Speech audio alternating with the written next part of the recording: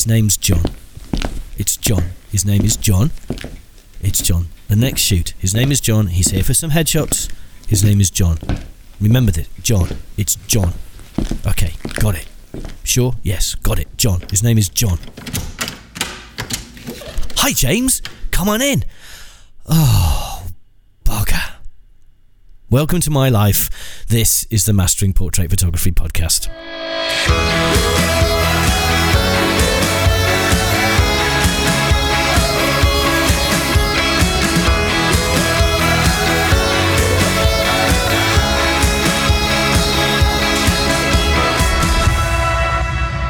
I don't know why I tell you this stuff, but this has been an affliction I've had all my life, an inability to recall names. And that is actually a real story. I really did sit at my desk with my calendar in front of me, waiting for my client, going, it's John, it's John, it's John, it's John. And as I fumbled my way down the stairs and opened the door, somewhere it changed to James. I've changed the names, but you get the point.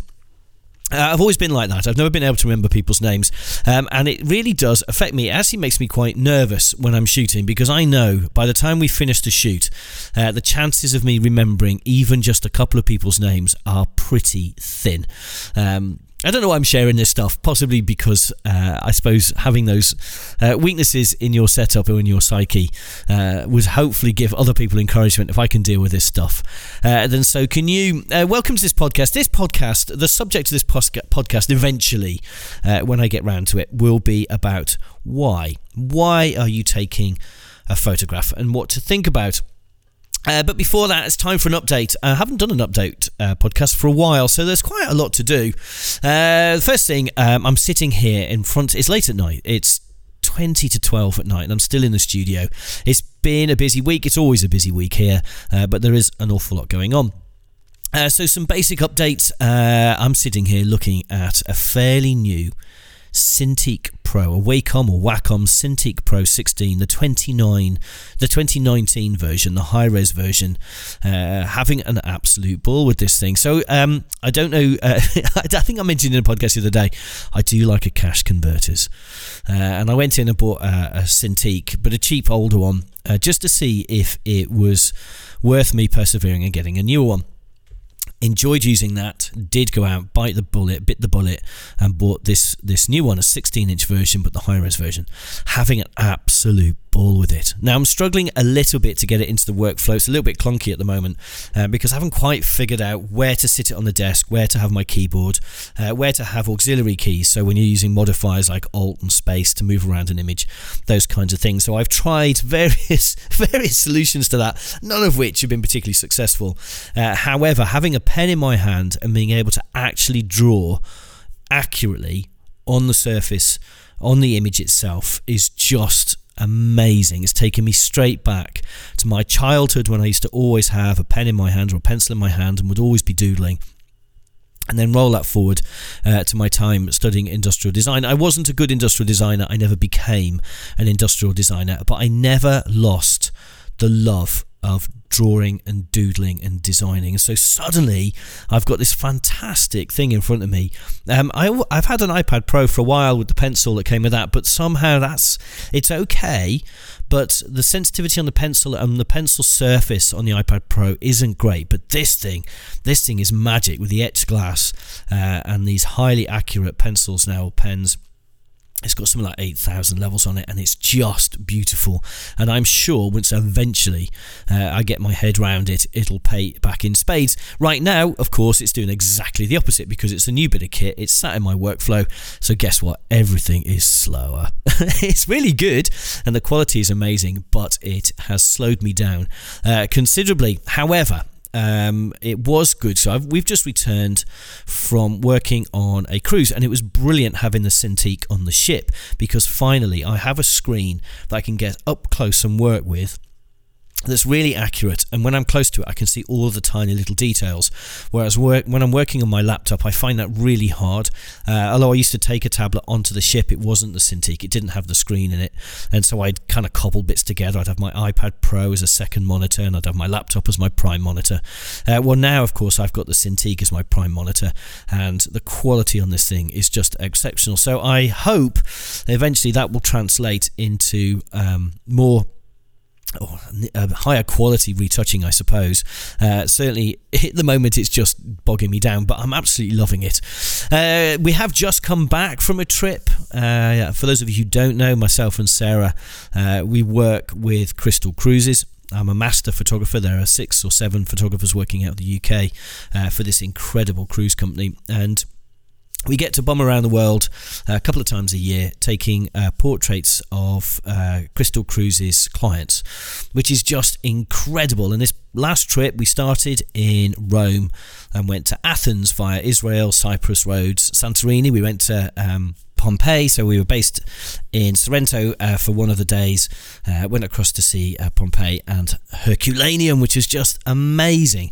So it's a fantastic thing to do.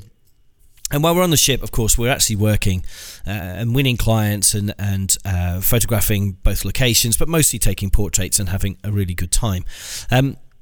I think the coolest thing that happened while we were in Santorini this time, which is a beautiful bit of the world if you get a chance to go, is I was asked to take some portraits of the captain, Captain Berger, and his wife Dana, which is an honour. It's a real honour. But the coolest thing was he's a photography fan too. He's a Nikon shooter. He gets, of course, to travel all around the world taking pictures. And so he was always into what we were doing, and he's really curious. And he offered to turn the ship so that we could have better light on one side or the other. How cool is that? Usually you're completely at the behest of where the sun is and where the buildings are, but suddenly I'm on a ship, and because I'm photographing the captain, he very kindly offered, if I wished, for him to turn the ship so that I could get the lines of the sun to go in whichever direction I wanted relative to it, which I just thought was really cool. We turned him down. Because we didn't think it was necessary. I had everything I needed, but I just think that was the coolest thing. And anyway, throughout that trip, the Cintiq slotted into our workflow really beautifully. What a wonderful thing! And hopefully you get to see some of those pictures. Before we went on the cruise, as all part of this update, we had our first foray into standing in a cold field selling our wares, by which I mean we did Tame Foods Festival. So there's a food festival that goes on in a town just down the road here, and we set up as one of the suppliers selling our wares. So we got ourselves a gazebo. It's all branded up, and I'd modelled this all in SketchUp, so I've got 3D models. I know exactly how it's all going to hang together, where the branding's going to go. We've branded the Land Rover. Yes, ladies and gentlemen, we did finally get to put the vinyls on the Land Rover. It looks great. I've got to go out and photograph it because it does look absolutely amazing. Talk about the wisdom of crowds. When I put that particular question on Instagram, little did I know just how right everyone would get it, because the design that people picked out is absolutely brilliant. It does look really good, and the guys that did the vinyls for me, it just looks beautiful. So I designed the gazebo, how it's all going to hang together, the big graphics we were going to have. So we rocked up on the Friday evening to set up ready for the Saturday, and it was like the stormiest day ever. And luckily, because I've not done this before, I had the sense to watch what other people did. So we set our gazebo up. It's a brand new gazebo. Came out of his bag. It's got some pegs and some bits of rope that are going to hold this thing down. And I watched, there was a seafood seller selling cockles and mussels and things like that set up next to us. And he was clearly a hardened festival goer. He knew exactly what he was doing. Rigged his gazebo, not a dissimilar gazebo to ours, but he immediately got a big bunch of big solid ratchet straps, these huge straps with ratchety handles on them that can hold tons of workload, and he hooked them on. He put some huge great stakes into the ground, ratcheted the straps up. His gazebo was going nowhere, and I looked at his gazebo and I looked at our little bits of string that appeared to be going to hold ours and the little pegs they'd given us in the bag. And it became quite clear quite quickly that if we didn't do something a little bit more substantial than that, our gazebo was headed off across the field overnight. It wasn't going to survive. So myself and Kenny, who was with us at the time, hung on to the gazebo. We stood there for an hour, hanging onto the gazebo, chatting away because the wind was picking up all the time, while Sarah drove into our local town, went to a car shop and bought 4 of these huge, big ratchet luggage straps and some big skewers, these big corkscrews that you put dog leads on. And when she came back, we skewered it into the ground and ratcheted down, I suppose, our gazebo. And you'll be pleased to hear it survived the entire weekend without incident, which is a lot more than could be said for a lot of the other exhibitors. Their gazebos disappeared off across the fields, and I kid you not, there was one gazebo, I looked at it and the guy was just holding a pile of sticks. That's all that was left, a pile of aluminium sticks. So we did pretty well, and it's a good lesson in take advice, even if they don't know they're giving you advice. Take advice from the people around you. So it was a bit of a washout. There wasn't an awful lot of footfall compared to years gone by, which was a shame because obviously we've paid to be there as an exhibitor. And we're just drumming up business, and it's the first time we've ever done it. However, we did sell twice as many vouchers as I thought we would. Each voucher is a shoot and a small frame.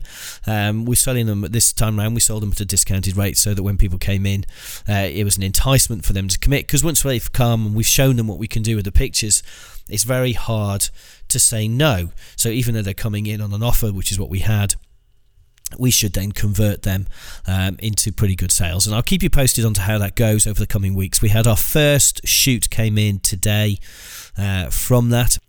So that was what we did before the cruise. This week I started by tidying up my desk a little bit. Now, one of the things I've struggled with, is finding the time to film for Mastering Portrait Photography, the website, because every time I do it, we have to re-rig, I have to reset everything, and I just can't face the effort. So what I've done is I've rigged it. I've gone back to my old days working in the music industry, and I've built a rack, a rack mount all the way along the side that has everything bolted to it. The audio, the lighting, the cameras, everything now is bolted down. The Velcro cable ties arrived this evening on an Amazon van. So I'm going to cable tie everything down, bolt it down, which hopefully will just make everything neater and tidier and easier to record things like the image critiques and the Photoshop Shorts videos, and with a little bit of luck I will now find some time to get those up and onto the website. So that was kind of nice. I'm kind of happy about that. We'll see how we go, and you never know, I might even film some of the podcasts. I'm sitting here looking straight into the face of my Nikon D4, which I use as my video camera, and if I can just mount my auto cue onto it, then that should make for hopefully something that I can put onto YouTube that's a bit more interesting. Those of you who listen to the podcast on YouTube, I'm really sorry that there's no visuals on there at the moment. Maybe I have found a way of fixing that. The rest of this week we've had 10 shoots, so that was 9 portraits and 1 hearing dog shoot. Hearing dogs update, it's amazing. So I've been working at the Hearing Dogs for 8 years, so more or less I go in once a week, take pictures of the dogs or pictures of the people. We rig a little studio up in their meeting room, but their meeting room has had this horrible old carpet in it for as long as I can remember.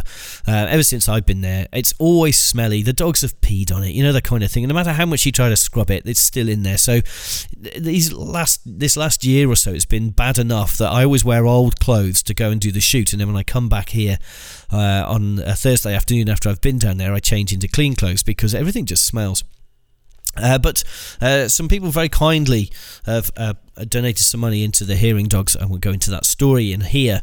And they asked what I wanted, and I said, well, one of the things that would be really nice would be if we could have a nice, clean, hard floor. For 2 reasons. 1, we can keep it clean and sterile, and 2, I can now tape down my white vinyl flooring, which we use with the Lastolite Highlight to get those clean white images. Up until this point, and that's 8 years of shooting, the background, or the flooring rather, the vinyl flooring has always been kind of wavy because there's been no way of taping it down. The gaffer tape simply won't stick to this old carpet. And then this week, it was lovely.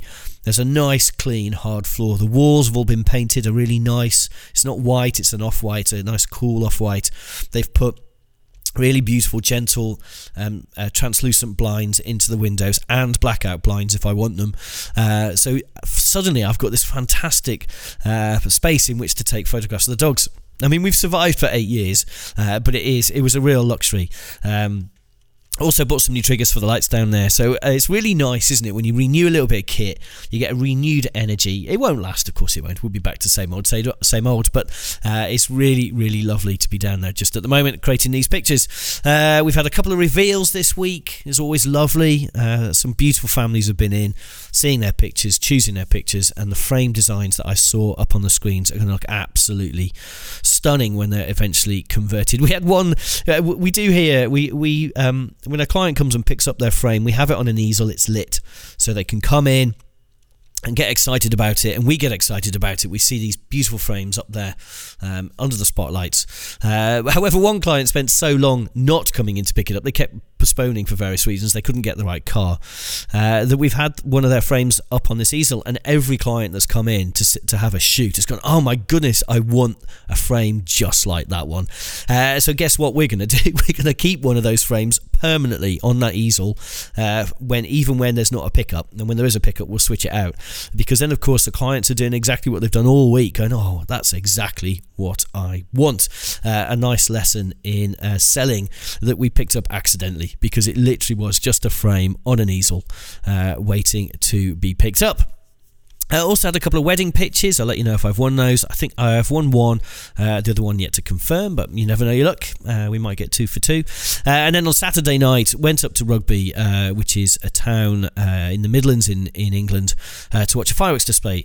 It just so happens one of our best friends also happens to be one of the best fireworks display designers working in the UK at the moment. Ben Morley and Yolanda and the team at Halo FX.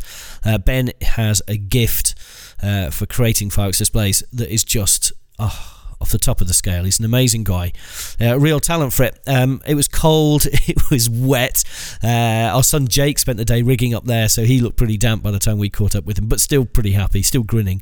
It was cold and wet but stunning. And I have to admit, took the decision not to take a camera, so I could actually enjoy being out and about, enjoy the show, enjoy the fireworks, enjoy the atmosphere, and enjoy being around my friends and our family. And it was just wonderful, a brilliant night. Right, so on to actually the subject of this week's podcast. Now, this occurred to me. I was lying in the dirt.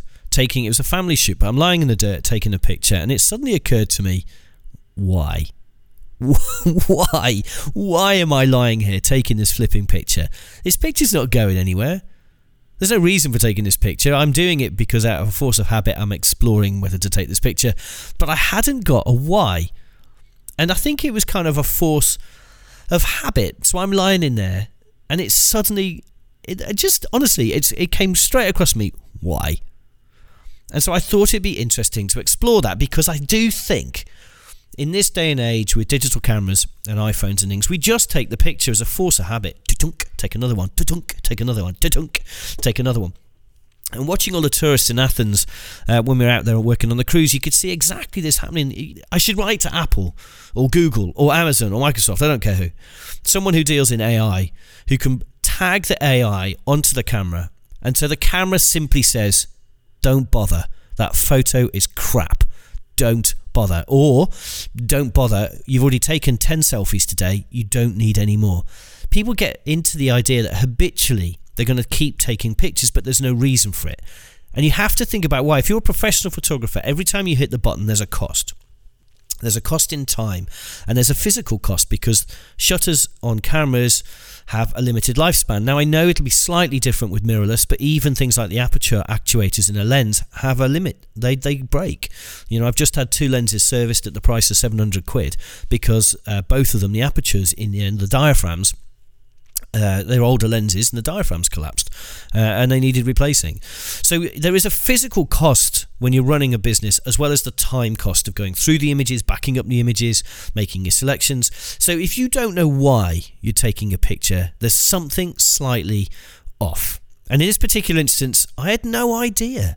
Perhaps it was habit. Perhaps I was trying to invent something. I really can't remember. There must have been something. I'm not usually one just for pointing the camera and praying. But I was just lying in the mud, getting wet, getting damp, being uncomfortable for no good reason. And I think we can slip into that. And so I thought we'd talk about that just a little bit in this podcast. And I think you need primarily to slow down. I know I need to slow down. I need to think. I need to take the time to actually think, why am I taking this picture? What is it? And so what I was going to say is to everyone out there, every time you stage a picture up, think about what it is you're doing and why you're doing it. So let's explore some of the reasons. Now, the best reason, if you're going to take a picture, is because there's great light. Now, obviously, all of these reasons are in the context of having clients. I don't do an awful lot of photography just for the sheer joy of it anymore. Luckily, I love what I do, and having a face in front of my camera, a client's face in front of my camera, is every bit as exciting as it used to be when I did it just as a hobby. So if I've got a client, then obviously I'm being paid to generate images. But the moment I'm pressing that button, why am I pressing that button? It might be great light. It might be I found that beautiful patch of light. It's rendering the eyes. If there's those catch lights in the eyes, it's dishing them beautifully. So the underneath the iris is all sparkly and lovely.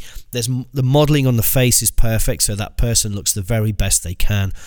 Everything about the light is perfect. That's a good reason to take that picture. Maybe it's a great moment. When I was shooting a couple, I did an engagement shoot yesterday, and the couple were slightly nervous, and so I had to generate the atmosphere myself. I had to inject the energy, and because the thought of this particular topic came to me a couple of weeks ago, actually I was thinking yesterday about why. The brief was quite clear. They want to have a picture that they can have guests at their wedding sign. They'd seen one we've done previously. They want one of those, although we don't do these kinds of shoots very much anymore. They used to be our norm. They're not now. But they'd seen it and they'd wanted it, and we said, yes, of course, we'll include one for you. It's good fun. So every time I hit the button, there was only a handful of reasons why I would do it. One of those is a great moment. And I had to create those moments. So I'd put the couple together, and then, I don't know, I'd be laughing, or they'd be giggling, or I'd say something like, I'd say to the bride-to-be, go on, say the dirtiest thing you can possibly imagine into his ear, which I'm assuming she did. She might have been saying this photographer's a jerk, but either way, he laughed. And those moments, those split seconds, they're great moments. And they are going to be almost certainly what will end up in the frame. So that's a great reason why. Sometimes it might be you see an interesting composition. Maybe you see shapes. Maybe I've seen a doorway or a bench or an alleyway, and I'm just thinking, there's a great interesting composition there. Let's work that. Let's create something that's beyond the norm. Let's not just do point and shoot. Let's just create something, a really interesting composition, leading lines. Maybe today I did a shoot this morning, and I'm yet again lying in a gutter with the camera buried deep down into the curbstones to try and get a leading line round to my subject. Although it sounds similar, I'm lying there, but this time I'm not thinking, why am I doing this? I'm thinking, I know exactly why I'm doing this. This is a great image, or at least at that moment, it's the best image that I can produce. Because there's another thing about the story arc of a shoot, which is not every image from the shoot can be the best image from the shoot. Only one image can be the best image from the shoot. But you do have to take enough images to get there. Now, I did a shoot a few months ago where literally shot one, and that was the best image of the shoot. I wasn't going to better it. I knew I wasn't going to better it. I tried to better it, and I couldn't. It was just, I got everything right. And that's unusual. And what's really sad about that particular story, as an aside, is the client won't give me the release to the images, so I can't use them publicly, although she loves them. A great client, lovely client. Great shoot, perfect frames. Unfortunately, I don't have the rights to push them out. Anyway, so during a shoot, you are trying all the time to create that best shot. So it could be interesting composition. Sometimes I will take a shot knowing damn well the shot's no good, but I want a record of what I saw to come back to, if that makes sense. Sometimes that client doesn't suit that shot, the light doesn't suit that shot, the moment doesn't suit that shot. There are a lot of reasons why that shot is absolutely headed for the bin. But I know that if I don't take it, I'll forget. And so sometimes I'll do it as a sketch to come back to at a later date. Sometimes I'll do it just for the laughter. I've written down here in my notes, laughter, but what I'm actually saying is I've done it for the performance aspect. A great example of this would be when I'm photographing someone in front of me, and in my screen, the screens on the Nikons are pretty reflective, and I can see what's going on behind me. And if I see someone messing around, I'll spin round, and without adjusting even the settings, I'll take a quick clip shot of whatever I see. So if I'm photographing, I don't know, maybe I'm photographing a parent, and behind me I see a brother and a sister messing around, or maybe a girlfriend and a boyfriend kissing, I'll turn around really quickly and clip the shot. I'm not really taking a shot that's of any use, because almost by definition the light that's at 180 degrees behind me is unlikely to be as beautiful as the light that I'm actually using. But what I'm actually doing is performing to my client. I'm creating the atmosphere. I've hit the button simply because I know it'll make them laugh. I know the shot's no good, but the why in that instance is a performance aspect. Sometimes the why is to help a client relax. You know, you've had those clients where they're really nervous, and you know for the first 20 minutes of a shoot, you're really battling it out. I have a shoot going through at the moment where you can see it in her eyes. The first 20 minutes of the shoot, the images are fine, but the expressions are not. She's still learning to relax, and I'm still learning the language that's going to help her do that. But I can't do that without a camera.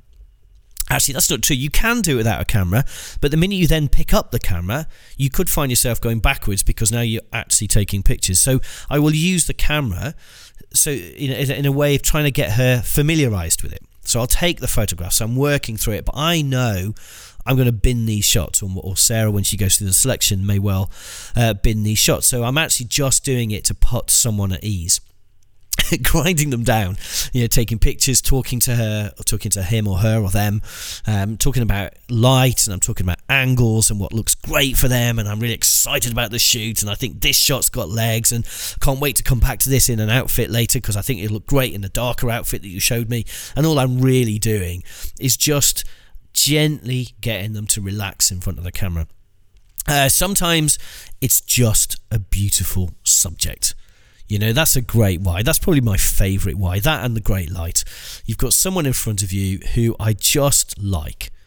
Sometimes I like people because of their character. Sometimes I like people because physically they're just interesting to photograph or beautiful to photograph. But that, of course, is a wonderful thing as a portrait photographer. When you point the camera, or you get someone in this location, you point the camera, and you just know that's going to be an amazing picture for that person, and possibly for me too. I love those moments. Now, obviously, as a business, you need to be thinking about the end game.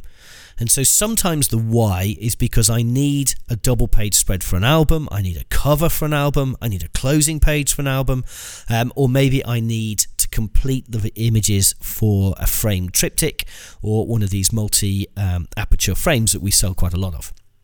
And I know that I've got to do that.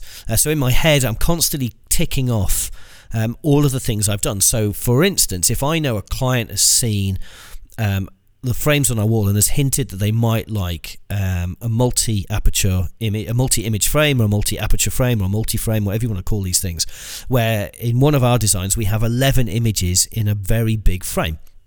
They're not necessarily, as a graphic designer, I'd like 3 or 5 or 9, or I'd like, one huge frame. But the reality is that when you do family portraiture, capturing lots of those little moments and putting them all together in one frame is usually the most beautiful way of doing it. It's something they'll always look at, will always make them smile. But I've got to remember that in each segment of the shoot, I have to have created enough images to make that possible. So for us, the way I structure my shoots here at the studio is we nearly always start out in the garden. We nearly always put an outfit change in there somewhere, and we nearly always do about half of it in the studio. Now, if they've hinted towards wanting one of these multi-frames, these multi-image frames, I've got to make sure there are enough images in each segment, outdoors or studio, to build one, because when you mix studio and outdoors, they don't look quite as good. So I know sometimes the why for me is just making sure I've got all my bases covered so that later down the line, Sarah or Michelle in the studio is not hindered in the sales room because I couldn't be bothered to take the shots. It has happened, it does happen, and it's always frustrating when we have a really good client who would really like one of these frames and I just haven't shot enough. So that's a very good why. Building your product, building your albums, or building your frames. So Sarah, for instance, with albums, if I shoot a wedding or some portrait shoots, she will very often ask me to make sure I get a good closing image. So at a wedding, that might be a nighttime shot of the couple kissing under the stars or in front of the venue, or if they're dancing the night away, it might just be a really beautiful nighttime shot of a venue. Stuff the camera on a tripod, 2-minute exposure, those really big, beautiful, sparkly light shots that just close an album out well. And you need those. You need a title page, for instance, whether it's a ring shot or whether it's a venue shot, doesn't really matter. Whatever is your thing. And you do have to think like that. That is another why. Why am I taking it? Because if I don't, I won't have a great way of closing out the album. Sometimes it's evening up the score. So sometimes the why is, I know I've taken 25 shots of little Timmy, I now need to take 25 shots of little Tracy, because you need to have in the final mix an equal number of images of all of the people at the shoot, usually. Not always, but usually. I know that's always frustrating when, one child or one of your subjects is much more comfortable in front of the camera than the others, and so it's much easier, but nonetheless I do sometimes find myself shooting, right, I know I've got really good shots of you, I'm now going to have to child A, I'm now going to have to really concentrate and really nail some balancing shots of the other kids or other people within the group. So that's another reason why. And then the final one I've just noted down here is just fulfilling the brief. Sometimes it's as simple as, we need this shot, get the shot. Don't really care whether you're lying in a ditch or not. That's a little bit obtuse, but that does happen occasionally when if I know I'm shooting for a magazine cover, or I'm shooting for a promo, or I'm shooting for campaign of some sort, then I know that there's one particular shot they have to get. Now, very often I'll go through some of the other shots to relax the client, because some of the light occurred to me that I can see great subject light, I can see a moment, I can see some interesting composition. I might take those shots, I might sketch with the camera, but in the end I have got to do what it was the client asked for. That's not as common with me because I don't do as much commercial work as I do social portraiture, where generally you get a much freer rein. But when that does happen, of course, fulfill the brief. And so whatever the reason is, whatever reasons you have, don't just point the camera out of habit. Don't wave it around and just take pictures because you don't know what else to do. If it's not a great picture, don't take it. Unless there's a why, unless you're doing it to relax the client, etc., etc., etc. Don't take the picture. You're stressing yourself, you're stressing the kit, you're stressing your storage. Don't do it. Whatever the reason is, make sure you have a why. So on that happy note, I hope that was useful or interesting. I have no idea. I've had some really lovely emails this week actually about the podcast. Thank you for those. Please do email in. It does make me smile, and it's really nice to know there are people out there listening to this stuff. The emails were along the lines of, it's really nice to hear insights into what goes on in a successful portrait studio. And maybe that's why I told you the story about forgetting names, because people forget. I suppose when you get to a point and everyone thinks it's really easy, and people say things like to me, it's all right for you. So maybe sharing some of my weaknesses and scars and paranoias and all the rest of it, maybe that's helpful. I don't know. Either way, whatever it is, thank you for your emails. Please do subscribe wherever it is you get your podcasts. Hop on there and subscribe, and please do leave us a review wherever you can. I know on iTunes we can't respond, which drives me crazy, but trust me, we really do read all of them. Of course, if you'd like to email me with whatever it is you've written on iTunes, I will respond to you directly. My email is paul@paulwilkinsonphotography.co.uk. That's paul@paulwilkinsonphotography.co.uk. Can't even say it. Put some teeth in. If there's any subjects you'd like to chat about, then please also email those. in, that would be really nice of you. Of course, do hop across to masteringportraitphotography.com. I've just put up the latest image critique on there, some really nice images to go and have a look at. The critiques are quite a general thing. They're not really just for that author. They're merely me going through things that I really like about an image, things that are effective, and things that if you had the opportunity again you could change. There's something in there for everybody. We are still working on some new videos, which would be great. Also, if you get a chance, pick up N-Photo magazine or Pro Photo magazine. We've got articles in both of those too. Just at the moment. With Pro Photo, it's all about photography techniques, which is great fun to do, and all of our diagrams and things. With N-Photo, it's all about business, purely about the business of portrait photography. Both of those are good fun. Sarah Plater's written some wonderful articles based around the stuff that I do here at the studio, so it's great working with her, as always. So on that happy note, I hope this has been fun, and until next time, remember, be kind to yourself. Take care.